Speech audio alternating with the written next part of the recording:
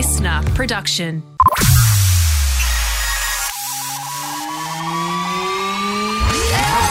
This is the streaming service, your regular reliable source of TV, movie and streaming news. I'm Justin Hill, and in today's ep, Glee star Matthew Morrison reveals the exact moment he told producers he quit the show. But first, Ryan Gosling is set to play Rambo? So, if you've ever seen any of the Rambo movies, you will be very familiar with the story. You might have even watched one of the 5 films that have come out. Yes, there are 5 of them.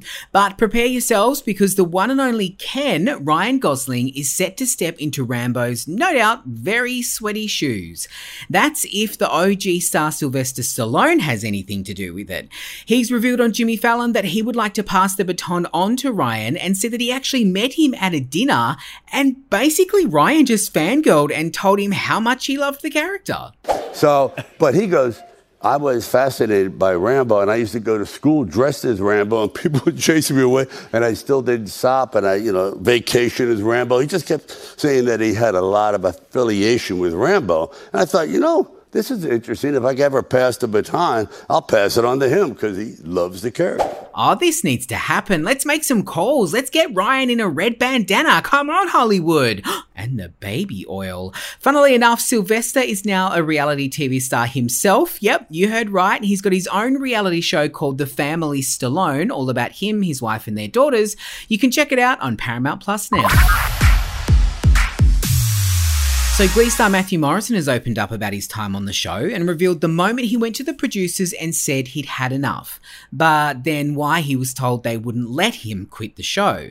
So Matthew played the role of Mr. Schuster, the teacher on the series, and he's revealed in an interview with the And That's What You Really Miss podcast that in season 5, he called time on the show saying he was no longer being used on the show how he wanted. He said the series was at a high and he felt like if he left, he could probably do a movie or something else. Then tragedy struck in 2013 with the passing of his co-star Corey Monteith, and the producers basically came back to him and said, sorry, we can't have you quit the show now. Matthew says that he was told you can't just have, a show lose its 2 main characters.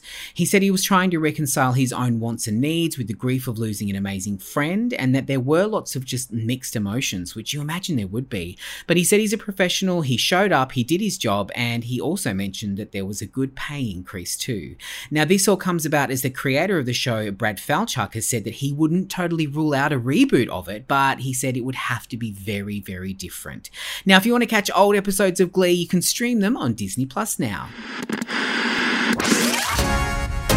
One more news on the biggest TV shows and movies on streaming, like why Emily Blunt said working on The Devil Wears Prada was hell, or the date Disney Plus will stop you from sharing your password. Subscribe to the streaming service on the Listener app and keep an eye out as episodes drop every Monday, Wednesday and Friday. I'm Justin Hill, and I'll see you next time.